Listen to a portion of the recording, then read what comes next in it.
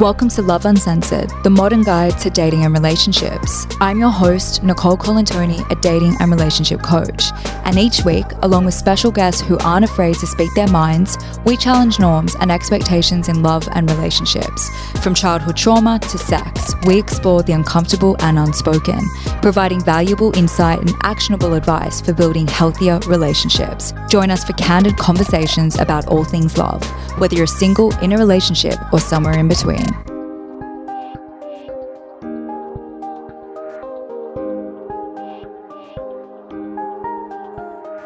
Hey everyone, it is so great to be back this week with another solo episode.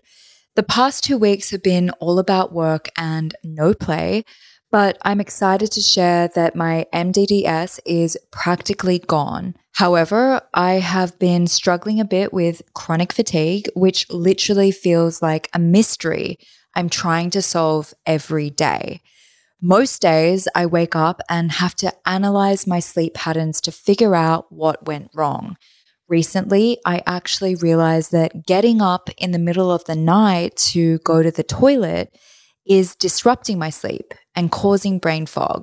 So I've now stopped drinking any fluids past 7 p.m. Despite this, my body feels super run down and in need of a break, which is perfect timing because I'm actually heading to Europe in 2 weeks to celebrate one of my oldest friends' weddings in Ibiza. I last visited Ibiza when I was 18, so I can't wait to experience the island in a whole new way. I'm sure this upcoming trip will be completely different from what I got up to in 2007, and I'll definitely share all the juicy details with you when I get back in June.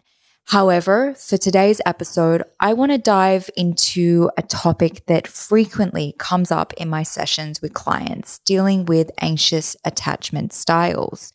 So if you're someone who constantly craves reassurance and affection from your partner, or easily feels overwhelmed by the thought of being alone, you may be struggling with an anxious attachment style. Studies show that around 20% of the population has an anxious attachment style.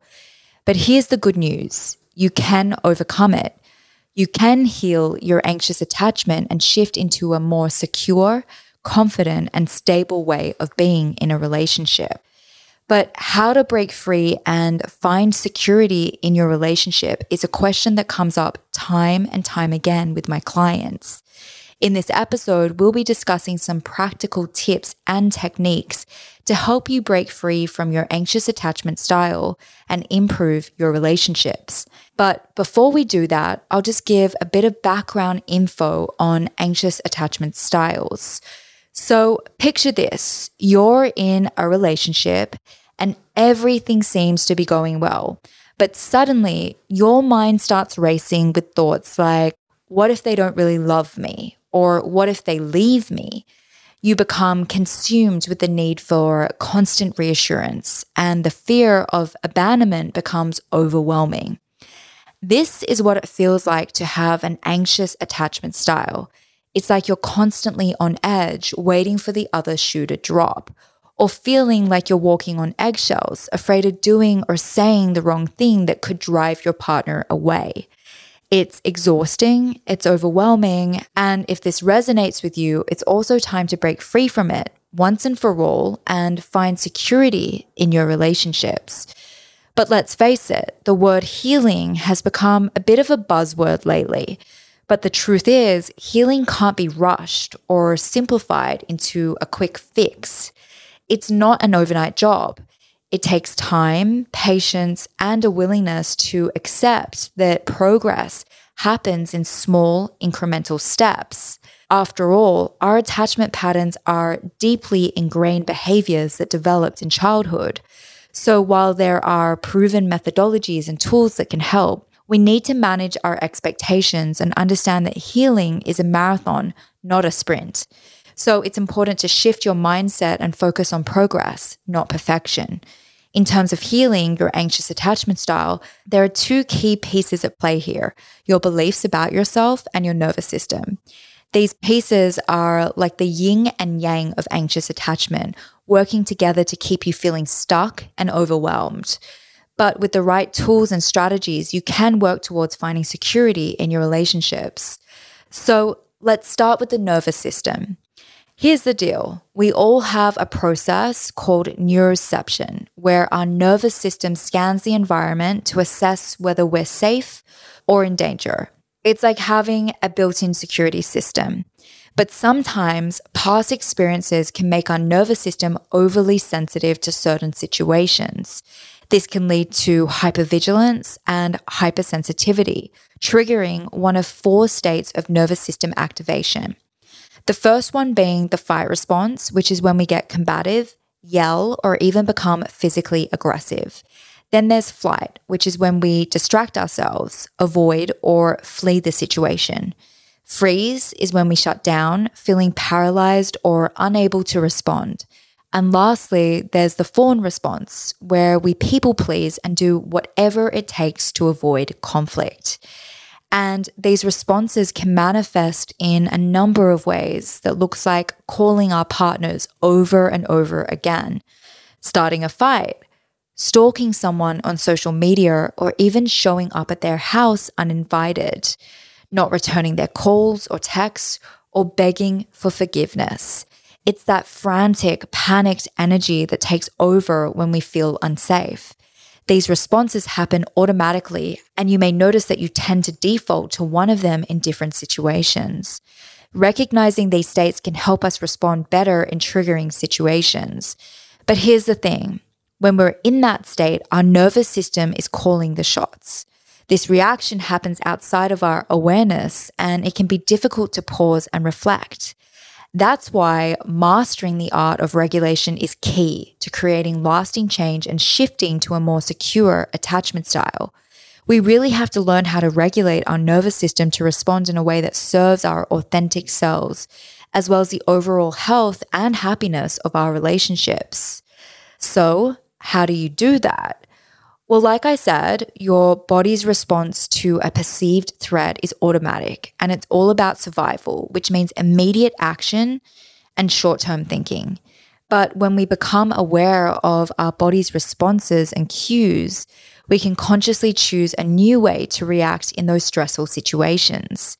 The catch is it's not so easy to do, and we might still fall back into old patterns because our subconscious has a powerful hold. This is because our emotional brain and its neural networks dictate our habits and patterns, taking over the prefrontal cortex and shutting it down in times of threat. Understanding this can help us be more compassionate towards ourselves, because in moments of intense conflict, responding in a new way may not always be possible.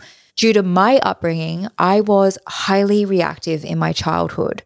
As a teenager and well into my 20s, even small incidents would trigger me, leading to a fight or flight response. Although I became more conscious and intentional as I grew older, there definitely were and continue to be times when my old habits resurfaced in my romantic relationships. And I used to criticize myself for it, but I now understand that it's normal to fall back into old patterns. Rather than beat ourselves up over it, we can acknowledge it and use it as an opportunity for compassion and gratitude towards our bodies for doing what they believe will protect us. Sometimes even now in my own life, I know I'm going to act in a way that doesn't really align with who I want to be. And I might even regret it later, but we can't always just rely on being able to fix things in the moment. Instead, we need to make consistent choices every day to strengthen our nervous system and find balance. It's not always easy. Like I said, my brain in particular is wired to jump into fight or flight mode at the first sign of conflict. My default response is to go into combat. However, I've been able to gain insight into my behavior by observing myself, and now I can identify why I react that way. It can usually be traced back to my childhood experience of growing up in an unsafe and chaotic environment where I had to frequently defend myself. in an effort to protect myself, I often find myself becoming hypervigilant, where I'm constantly scanning for potential threats and preemptively trying to pick up on any sign of conflict. In my current relationship, even when things are going well and we're having fun together, I find myself frequently analyzing my partner's facial expressions to detect any sudden changes in his mood. And this often leads me to ask him, what's wrong, even when nothing has actually changed for him. As a child, hypervigilance, such as walking on eggshells or constantly scanning people's faces, as well as the environment, like listening to the type of footsteps family members would make to identify what mood they were in, was actually necessary for my survival due to constantly being in a threatening environment. But now I understand that it can harm my overall well-being. So I now am actively working to break those old patterns and build a new reality that is not influenced by my past abuse and neglect. And when navigating relationships, it's important to acknowledge that we bring our past experiences and filters with us. And sometimes, like myself, we may perceive threats that aren't actually there. So by becoming more self-aware and by understanding these patterns, we can intervene before things get out of control and make new choices to prevent emotional turmoil. And by having open and honest conversations with our partners, we can also work through these moments and make new choices that align with our present reality. But how do we do that? Well, the reality is we all have these patterns that we fall back on when things get tough. But if we want to build stronger connections with our partners, we need to recognize these patterns and bring them to the table. That means being open and honest about what makes us feel unsafe and listening to our partners when they share their own triggers. By creating a safe environment for each other, we can break free from old patterns and build new, more compassionate responses. But before we have that conversation, sometimes we need to take a step back and give ourselves time to calm down. It's up to us to recognize when we're too activated to respond with authenticity and take the time we need to center ourselves. In the heat of the moment, we often lose access to our ability to respond from a conscious and definitely a controlled place. So taking a moment to self-regulate, whether it's through a nap, a walk, breathing exercises, a cold shower, or even journaling can allow us to come back to the conversation with a clearer, more calm state of mind and help us build reconnection with our partners. This also really helps to expand our window of tolerance and connect on a deeper level. Something I like to do sometimes is hold hands with my partner during conflict so that we can co-regulate together. In my 20s, that would have seemed incredibly lame to me in the moment, but now I can really appreciate the value in something as simple as that. It's important to understand our habitual attempts at safety and communicate consciously, even if it's after the fact, so we can break free from the same cycle and continuously empower ourselves. Our nervous systems are literally always learning and adapting, even in moments of conflict or stress. And what this means is that instead of letting our nervous systems react on autopilot, we can create new neural pathways and find safety in different ways, such as breathing together or even hugging. So by practicing new ways of regulation outside of these moments, we can teach our bodies to respond in a more authentic and effective way.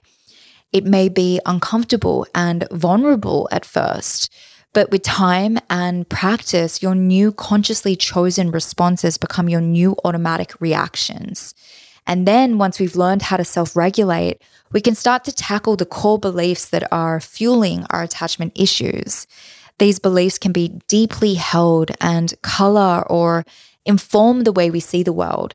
But by identifying them and substituting them with healthier beliefs, we can create real change, not only in our own lives, but also in our relationships. It's not a quick fix, but it's powerful. So if you're feeling like you're not good enough in a relationship, for example, or feeling like you're not lovable, you can work to replace that belief with something more positive and empowering. We all have stories we tell ourselves, like, I'm not smart enough, or I'm not pretty enough, or I'm not cool enough, or I'm a failure, or I'm unlovable, or I'm going to die alone, or I'm going to be a terrible parent. These beliefs become the lens through which we see the world. They shape our reality and can hold us back, right? When it comes to healing anxious attachment, it's important to recognize these core beliefs and work on reprogramming them to create a healthier, more empowering perspective. We now know these beliefs are like lenses through which we view the world, shaping our interpretations and reactions to events and people around us. So by substituting our unhealthy beliefs with more positive ones, we can begin to create real change in our lives. For example, if our core belief is, I'm not good enough, and someone cheats on us, we're likely to internalize their behavior as a reflection of our own inadequacies and self-worth. This can make us feel like we've been rejected and lead to feelings of sadness, shame, humiliation, and even anxiety.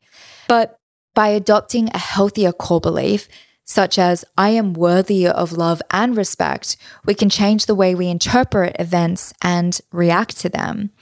During my teenage years and early 20s, I tolerated terrible treatment from my partners, including cheating and being talked down to. I thought that that was all I deserved. As the saying goes, we accept the love we think we deserve. It wasn't until I realized that it all starts with our core beliefs about ourselves that I began to make positive changes.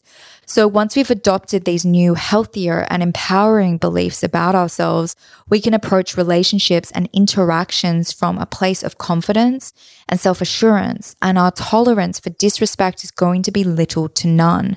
So as you can see, when we shift our core beliefs to a healthier perspective, it changes everything. We don't internalize negative behavior from others and spiral down into self-doubt and anxiety. With a solid foundation of self-regulation and healthy beliefs, instead we can confidently self-soothe and take charge of our triggers without reacting, as well as recognize when someone's behavior isn't aligned with us and express our needs in a clear and respectful way. It really is all about building a strong foundation first, and this starts with regulating your nervous system, reprogramming your core beliefs, and mastering the art of self-soothing. Then and only then can you move on to being more secure.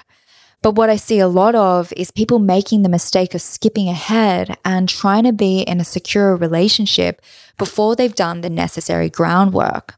If you're not feeling safe and confident in yourself, your boundaries will crumble and your communication will fall flat. But with lots of practice and even more patience, conflict can be safe and productive, and expressing your needs won't be a threat to your relationship. But when we're scared of being abandoned, criticized, or triggered in any way, our nervous system goes into that state of flight, fight, or freeze. And in this state, we're not able to think clearly or rationally, and we tend to react based on our emotions rather than responding in a thoughtful and intentional way. And speaking from experience, this makes it very difficult to make progress or work through any issues we may be facing in our relationships. On the other hand, when we're in a regulated state, our nervous system is calm and we're able to think clearly and rationally. We can access our prefrontal cortex, which is responsible for reasoning, problem solving, and decision making. And this allows us to communicate effectively, set boundaries, and advocate for ourselves in a way that is healthy and productive.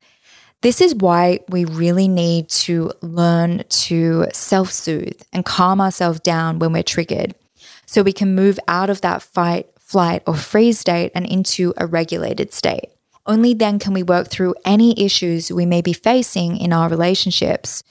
It's not always obvious, but this is why taking care of our body is so crucial.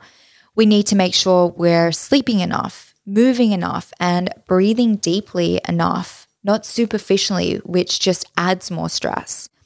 As someone who struggles with sleep, I've noticed that my irritability and reactivity are at their peak when I don't get enough rest. That's why I've been so dedicated to improving my sleep, as it allows me to respond to high stress situations from a more empowered state. When we have a healthy nervous system, we're more equipped to handle difficult situations and choose a resilient response. This means making conscious choices every day to support our nervous system so we can return to safety in any situation.